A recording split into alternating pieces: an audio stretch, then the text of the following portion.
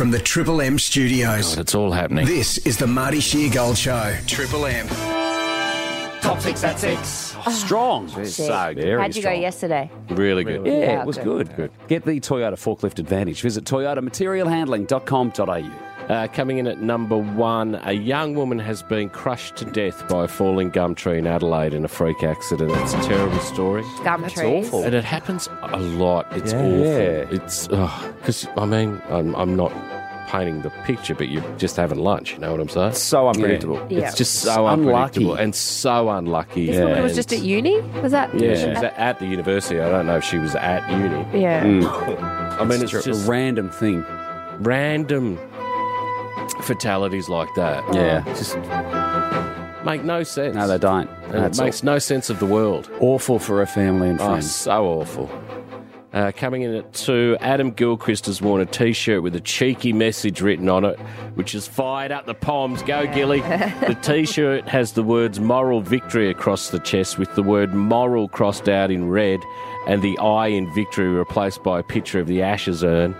Gilly tagged former England captain Michael Vaughan and told him your T-shirt's on its way. Whack. Because that was all of that whole, if they hadn't won the test, we would have won the test. Yeah. The rain saved us, and at one point they did claim we feel like we're the moral victors of this test. Oh, I know, they really come did. on. They felt like they were the moral victors of the whole thing, and it was quite embarrassing. Was it? Well, Piers Morgan was yeah, leading he the was charge. having a Remember we were sook. reading his tweets? Yeah. I don't think you get anything for the moral victory, do you? Well, it wasn't a moral victory.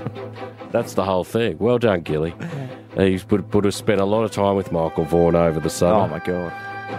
Coming in at number 3, Australia's Climate Council has blamed global warming for the burning of coal, from the burning of coal, oil and gas for Victoria's recent whiplash weather, which has seen unseasonal downpours and floods followed by scorching heat. We've had a weird summer in Melbourne this year, It's, no you know doubt. what? It's actually been, I was talking to my mum the other day, it's actually been quite pleasant. It's been like spring. Yeah, it hasn't been grossly hot, like those 5 days where it's under, over 35. Well, we have 3 coming up. Oh, good. Sunday, Really? Monday, Tuesday, going to be in the mid-30s. In a well, week. Whiplash weather it's being described as. It is whiplash. It is whiplashy. Australia's Climate Council has blamed global warming. You just need a bit more evidence, don't you? This is why these guys get themselves into trouble. Because they don't give us anything to sink our teeth into. They just go, it's whiplash weather.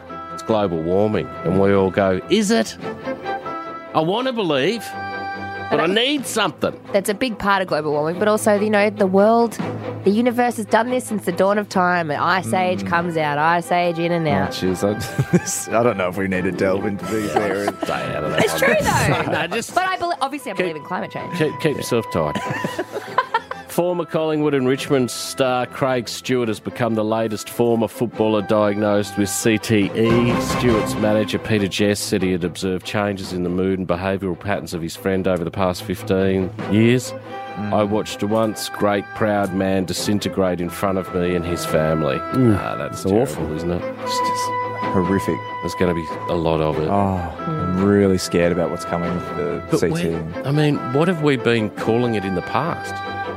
This is what it's like when people have Alzheimer's. This is not a new thing. But what did they say?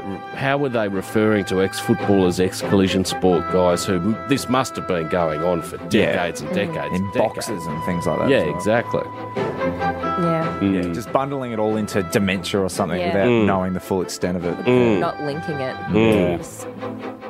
Coming in at 5, Labor has finalised a deal with crossbench senators to pass its controversial industrial relation laws, which will include granting employees the right to ignore after-hours work calls and emails. Well, I have always done that. I didn't realise that was a right. You're ahead of the time. Yeah, but you do it during work. But I just assumed Yeah, that's what happens. no one takes calls after I know, hours. but a lot of people do.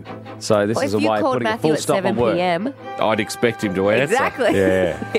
It's his right. And if he gives it a bit of it's my right not to answer, I'll go, it certainly is. On another show, mate. Yeah, I'll never talk to you again. Oh, then. 10 seconds. Oh, gosh. Ron Howard and Henry Winkler shared a photo to social media after they caught up at Sydney's Town Hall on Feb 6 when Fonzie was promoting his book.